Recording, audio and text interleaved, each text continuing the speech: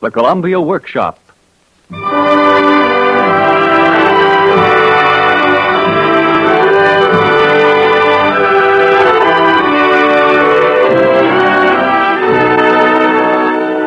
Tonight, the Columbia Workshop presents a new radio drama written by Abram Polanski and directed by Mark Slobe, entitled Florrie and the Country Green.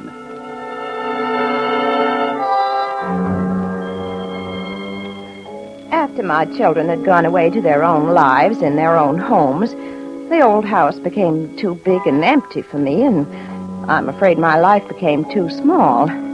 I used to mope around a lot. I had nerves. And Dr. Lampert came over. Carl Lampert was a family friend even when my husband was alive, so he was able to talk frankly. You've got to do more than just wait for time to pass, Emily. Well, it's the house, Carl. It's a family house, and now there's no family in it. All right, then leave it. Go away. My time of life? Oh, you might just as well tell me to leave my own skin. Why, you might just as well tell me to marry again. Well, I might do that. What? But don't get angry. I haven't. Well, if there were only... Well, I mean, Carl, I don't have any relatives, and I can't expect friends to move in with me, or... Well, rooms are kind of dead without people in them. Well, put people in them, then.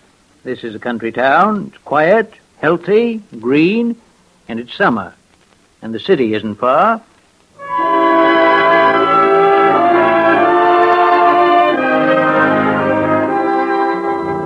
And that's how they came. I put an ad in the New York paper, and the very next Wednesday they sent me a letter, and on Sunday they arrived. Yes? I'm Mrs. Anna Wilde, and this is my daughter. Put your harmonica away. This is Florrie. Oh, come in, Mrs. Wilde. Come in, Florrie, dear. The child never smiled. She clutched a harmonica in one hand and an old doll in the other. She was very much like a doll herself, with big black eyes and a black crop of hair, small, quiet, unsmiling. Say hello to Mrs. Brandon, Florrie. Hello. Hello, Florrie. The child stood there, her grave eyes going beyond me, and I suddenly got the feeling that she was waiting. Her mother and I didn't seem to exist, only something beyond us. And as she looked up the stairway, I found myself looking, too. But there was no one there. No one could have been there. She just looked. She listened almost as if for a footstep or a voice. Stop dreaming, Florrie. Where are your manners? The child's gaze came back to us, cool, remote, as if we didn't exist. Then she put the harmonica to her lips and played.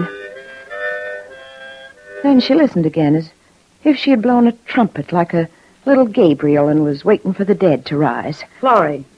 I've got your room all fixed up, Mrs. Wilde. It's a nice corner room with 4 windows, and the big maple puts its branches in. It's always green, always sunny, and always cool.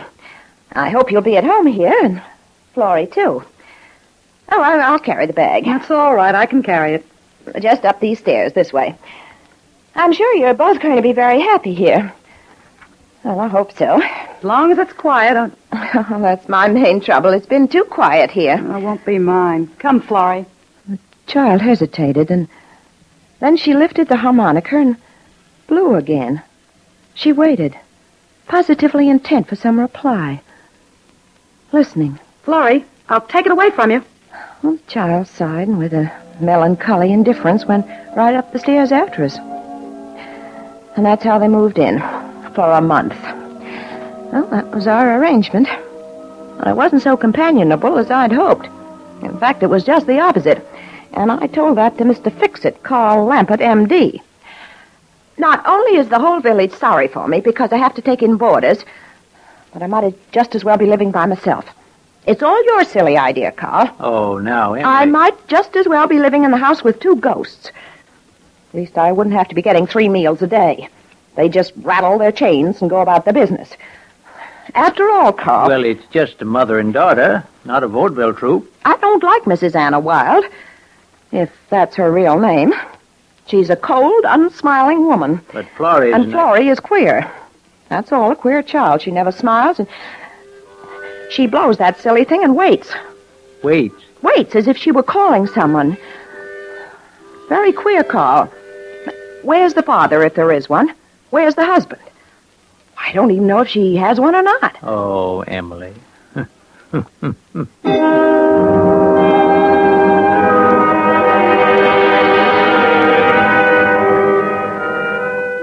And then the two things happened together. Mrs. Wilde was off somewhere. I don't know just where, and I dropped across the street to Kitty's house to talk a little. Mostly about Anna Wilde, if you must know.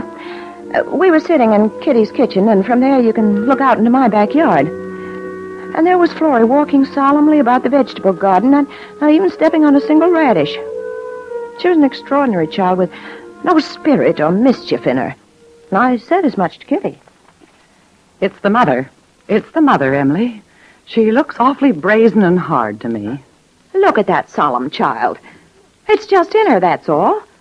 Just like a little nun, as if she were walking and saying her prayers quietly to herself. It's strange. Well, What's wrong?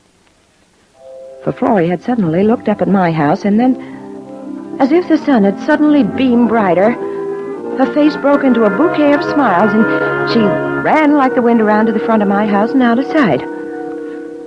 The way children will play. There must be a mother come back.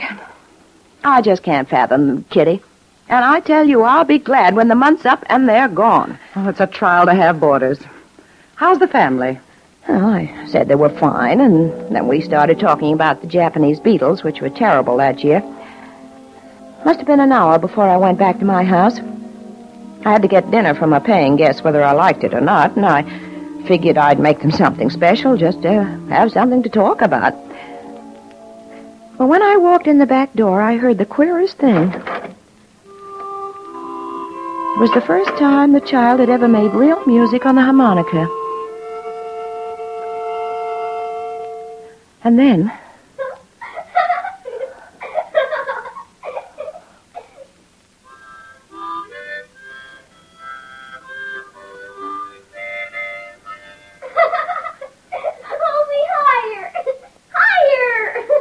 I'd never heard her play with her mother that way, and I started to go to the front and upstairs when...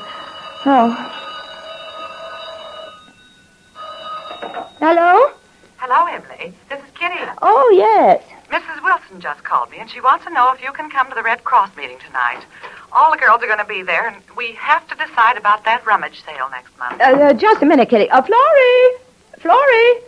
I knew the door had opened and closed. Florrie! What's wrong? Nothing. I think the child went out. Yes, Mrs. Brandon? Oh, well, didn't you go out? What's that, Emily? What did I do? Nothing. I'll drop over later. Goodbye. Goodbye. Did your mother go out, Florrie? She wasn't here. A dryness came into my heart. The child stood there just quietly, holding the old harmonica in her hand. She watched me with steady, unfrightened eyes, as if judging me. Well, who were you playing with? She didn't answer. My throat began to tighten. It was the queerest, funniest feeling, like what you get after a bad dream. Will you promise me, Mrs. Brandon? Promise you what, child? Not to tell. Not to tell what, Florrie? Will you promise? But I have to know what I'm promising.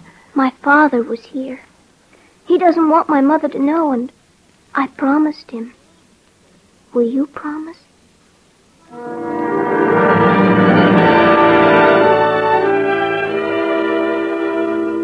And I promised. I've been reading newspapers long enough to recognize the old story of a quarreling husband and wife. And I realized that Anna Wilde must have just taken the child and hidden out in the country with me to get away from her husband. But then from the way the child's face had lit up, didn't take me long to figure which partner in the marriage was the bad one. And I got to hate Mrs. Wilde a little. My heart went out to the little miss. Of course, I didn't say a word to Anna Wilde when she got back. But I did tell Dr. Lambert. No, not that I intended to, but he started it. Guess who I saw this afternoon, Emily? Oh, Carl. Is it worth a taste of that currant preserve? I'm saving it for winter. And I guess we'll save my story for winter. Here's the preserves. Well, I'm not going to lick it up with my fingers. Don't be so provocative, Carl. Tell me. Why, I was coming back from a visit to Ida Winter's boy. Say, this good. Awful good. Yes? He's in his 5th day with measles. I hope the baby don't get it. They always do. They always don't. I happen to know, Carl. Well, never mind. Anyway, I took the shortcut over that dirt road that goes by the dairy farm, and I passed a little blue coupe parked near the brook. And who do you think was in it? I know. You know what? How could you know? He was here this afternoon, so they must be making up. Who was here? Mrs. Wilde's husband. Oh, what time? About 4. Well, then the man with Mrs. Wilde wasn't her husband. It was about 4 when I saw him. Dark chap, very thin, tall. Is that her husband? Well, I didn't see Mr. Wilde. I was talking on the phone and... Oh, Mrs. Wilde. I saw you come in, Dr. Lampert, and I just wanted to tell you whom you saw me with in case you started discussing it. Mrs. Brandon, my husband left me a few months ago. He just left without saying a word or leaving me a dime. And the man Dr. Lampert saw me with is my gentleman friend, just like yours. Well, You mind if I invite him to the house? why should I mind? Well, thanks. I just want to keep things straight. I'm not hiding anything. There's nothing to hide. Well, Frank, isn't she? Frank. Well, I am your gentleman friend. Carl. Well, what am I then? I can see everything, Carl. I don't blame her husband for leaving her. What with Anna Wilde having a gentleman friend in a little blue coupe. Mr. Wilde was here this afternoon to see the child. And he made her promise not to say he'd been here. And I promised Florrie I wouldn't say anything. But imagine the nerve of a woman walking in and telling us... Well, looks like you've got an angle of a triangle living under your roof. Don't eat all the preserve, and don't tell me I have a triangle under my roof. I have nothing of the kind. Poor little Florrie. You should have seen her face light up when the father came. Oh, I thought you didn't see him. But I saw her run to him. I was at Kitty's house looking out of the window. I'm going to ask Florrie when he's coming again. Must be Mrs. Wilde's fault, I can tell. Imagine a blue coupe. Well, I didn't much like the looks of the friend. And I don't like the looks of the whole thing.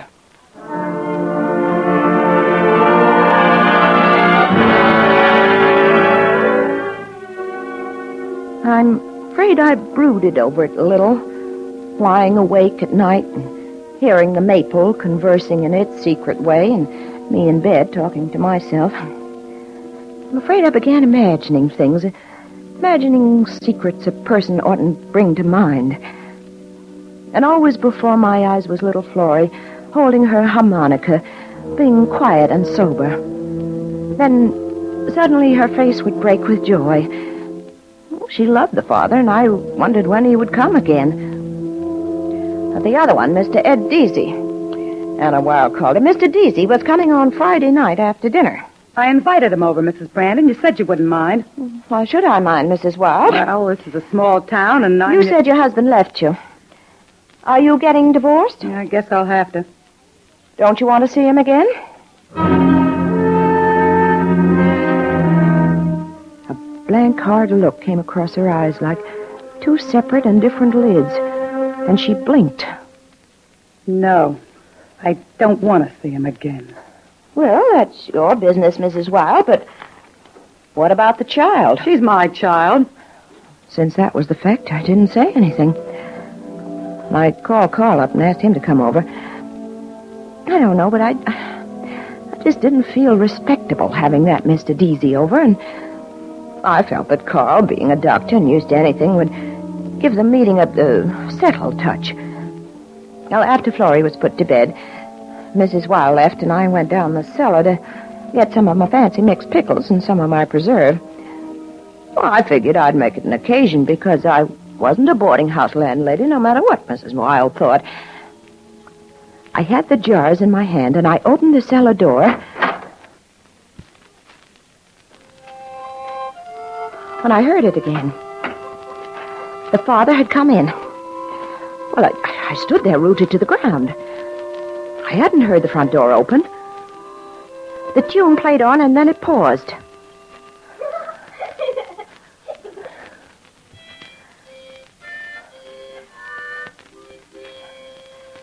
That was the child. I hurried into the kitchen and took off my apron. I decided to go upstairs and tell Mr. Wilde that his wife was coming right over with the gentleman in the blue coupe. It frightened me having the whole triangle under my roof, and I prayed that Dr. Lampert would hurry over. Well, just as I started upstairs, there was a knock on the door. Carl. What? Emily, you're white as a ghost. What's wrong? Come over here, Carl, in the sitting room. What? He's here. Mr. Deasy? No, Mr. Wilde. Listen. Huh. Well, he plays sweet. What kind of man is he? I was down in the cellar when he came in. I didn't see him. Come out,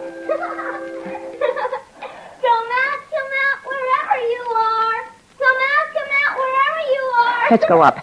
If his wife and that man come together... Well, maybe it wouldn't hurt if they did come. I don't want that kind of a scene in my house, Carl. And if you All right. Let's go up. Do I look all right? You mean do you look beautiful or presentable? I'm not that old that I merely have to look presentable. I didn't say you were so old.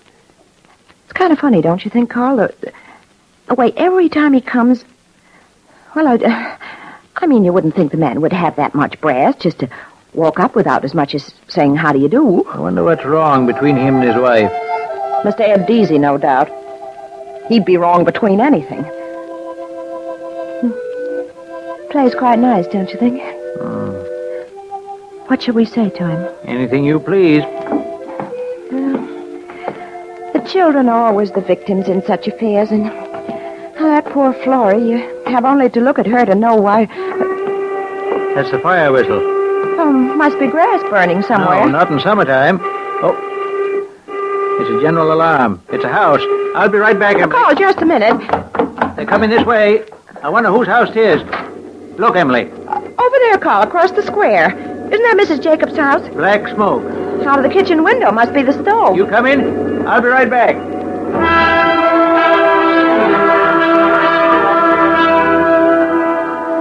I stood there watching, feeling excited and sorry for Mrs. Jacobs.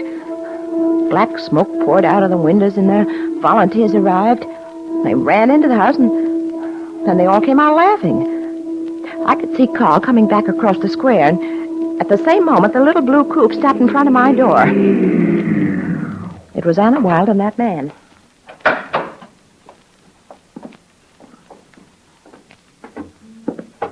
Mrs. Brandon, this is Mr. Deasy. How do you do, Mr. Deasy? How are you, sister? Have a fire around here? There was an awful lot of smoke, but the volunteers didn't stay long. Oh, Carl, what was it? Dinner burning, that was all. It's a real small-town fire. Dr. Lampert, this is Mr. Deasy. Hiya, Doc. How do you do, sir? You one of the volunteers? I've been one for 40 years. Shall we go in and... No, just let's sit down on the porch a while we can. I mean, after the mosquitoes get bad, but now it's so nice. Oh, sure. Come on over here, Eddie. You go in, Carl, and tell Mr. Wilde, or shall I? No, you go. Will you people excuse me? I got some things I was preparing, just a little snack. Oh, it's nice of you. Say, tell me, how many fires like this in town, Doc? Well, Florrie, what are you doing downstairs? Did he go? Yes. He saw them coming and he went out the back way. Well, you go right upstairs to bed and don't say a word. I won't, Mrs. Brandon. She was holding her harmonica, and she went upstairs slowly, looking back at the screen door as if tempted to see the horrible Mr. Deasy. Well, I breathed a sigh of relief and went into the kitchen and made coffee and a few sandwiches. I don't know why, but I had no desire to see that pair on the porch confronted by the husband. It wasn't the kind of situation that makes a woman like me take any pleasure. Movies or no movies, I don't like them. Well, I was waiting for the coffee to drip when Carl came in. Did he go? Yes. What'd he say?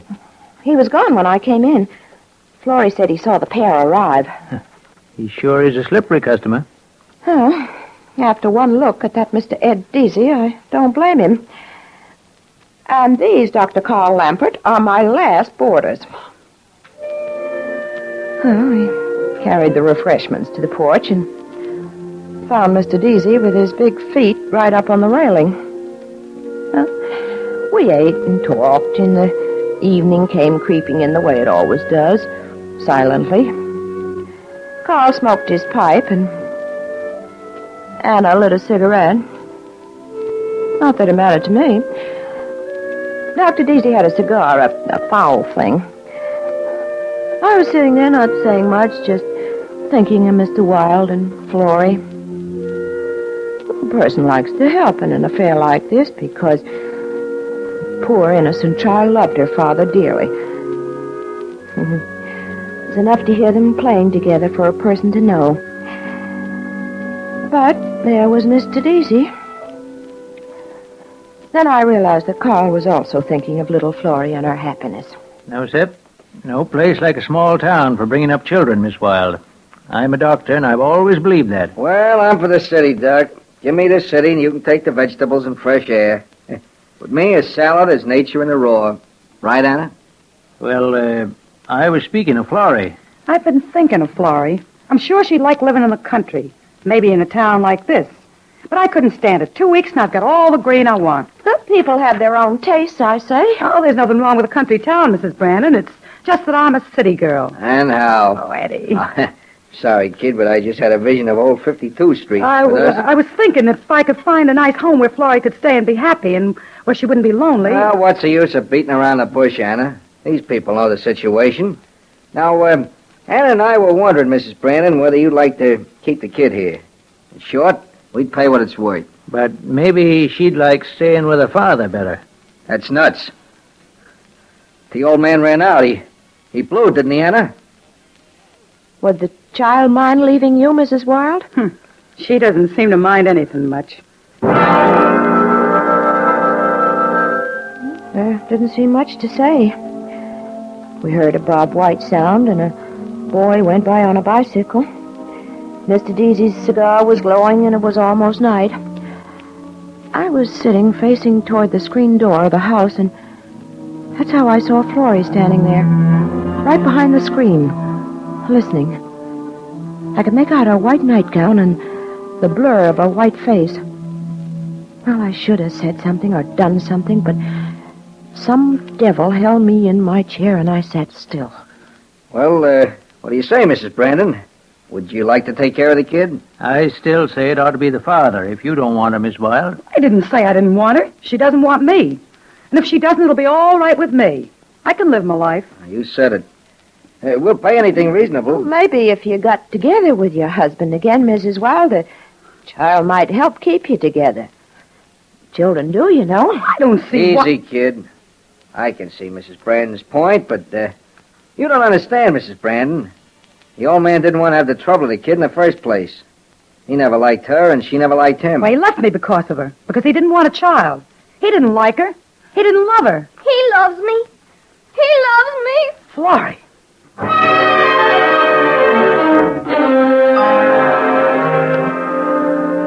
She faced the pair, white in her white nightgown, and she was crying. He does. He does. He told me. What are you doing down here? He loves me. He told me. He picked me up and he said he loved me. He said he'd never let you take me with you. I hate you. Shut up. Don't you strike her. Why don't you let her? I said don't strike her. He was here today. And he's coming again. He said he was coming again. What did you say? Yes, he's here. He's here. He didn't go away. He said he'd never go away. Ed. It's the kid's imagination. Ed. Yes, he's been here twice, Mrs. Wilde. As a matter of fact, your husband was here when you and Mr. Deasy drove up. Why, he was right in the house when you... What, Ed? Mr. Deasy. Mrs. Wilde. The man's running away. Deasy. Mrs. Wilde. I knew it would happen. I knew it. I knew it. He put the idea in my head. It was Ed. I swear it wasn't me. It was Ed. Take the child away, Emily. Well, he'll forgive you, Mrs. Wilde. He came and played so nicely with the child, and look at that one. He's run away already. You're both crazy. You're all crazy. My husband's dead. We killed him. Ed and I killed him. He's dead.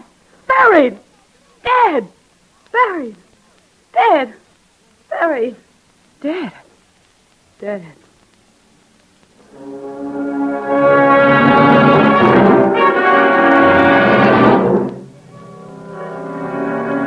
Of course, Carl and I never breathed a word about those two visits to Mr. Wilde. and they took her away. Mrs. Wilde, I mean. She was mad, stark, raving mad. But the police got the story from Mr. Ed Deasy, and it was sordid and dirty the way those stories are, and he was going to get what he deserved. But she escaped it, at least. She just never knew anything anymore. So we got in touch with poor Mr. Wilde's relatives in Kansas, and 2 weeks later, little Florrie, smiling and happy, was ready to leave. Well, I got everything, I think. Tickets, the bags, the box of candy, the doll. Yes, everything. And now we'll go down to the station, Florrie. Yes, Mrs. Brandon. Carl, here's the child's harmonica. I'll put it in your pocket. Your arms are so full. All right. Well, everything's under control. Oh, we drove down to the station, Florrie sitting between us, and there were quite a number of nosy neighbors around, just dying out of morbid curiosity. But we hustled her into a compartment on the train. Goodbye, Florrie, dear. The nurse on the train will be in a minute, and you just do as she says until you get to your aunt and uncle. Yes, Mrs. Brandon. And here's your doll and these picture books. You be a nice girl and write us a letter, won't you? Yes, Dr. Lampert. Goodbye, child. Goodbye. Goodbye. Will you kiss me, Florrie? Yes, Mrs. Brandon. Goodbye, dear. You know, I just don't get it, Emily. We have to get off the train. Oh, there's time, and I'm coming. But how could the child invent a story like that? I mean, about the father coming. And have you, Emily, believe in it? You mean it's my fault? No, but you backed the child's imagination up, and that's what did it. Well, how was I to know the poor man had been dead and murdered? But, Emily, you told me you heard him. It was the way she pretended to play with him. I mean, talking to him and laughing as if he were there in the room. Hey, we have to get off the train. All right, come along. But, Emily, you said somebody played tunes on the harmonica. Well, you heard her. I didn't hear her. Come along, you did, and so did I. But how she... There, you see? She did play it, and she's playing it now. Just open the compartment door and see. I just... No, there's no time. Come on. Well, you can't make me believe that... We're getting off, Emily. Hurry. Carl, now don't drag me that way. It isn't decent. All right, please, this way. Well, I looked at the compartment window, but the shade was down. I waved anyway, thinking I saw her white face peering from behind a lifted edge of shade. Well, at least it wasn't a ghost. But how a child... Emily. Look. The harmonica. Yeah. I forgot to give it to her. But what? But she played it, Carl. She played it. How could she? I've got it here. Let's go, Emily. I say let's go. But, Carl... Now, what do you think it was? I don't know. I just don't know.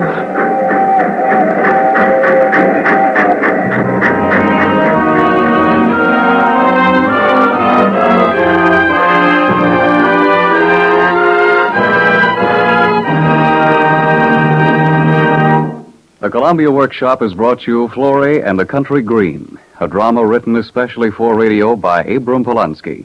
The director was Mark Slobe. Featured in the cast were Selena Royal as Emily, Parker Fenley as Carl, Henriette Kay as Anna, Carl Eastman as Deasy, Betty Filson as Florrie, and Grace Coppin as Kitty. Music was composed and conducted by Ben Ludlow.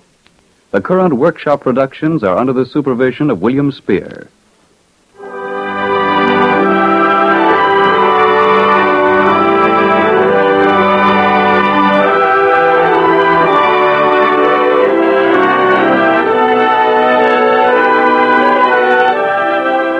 If you can't go, write.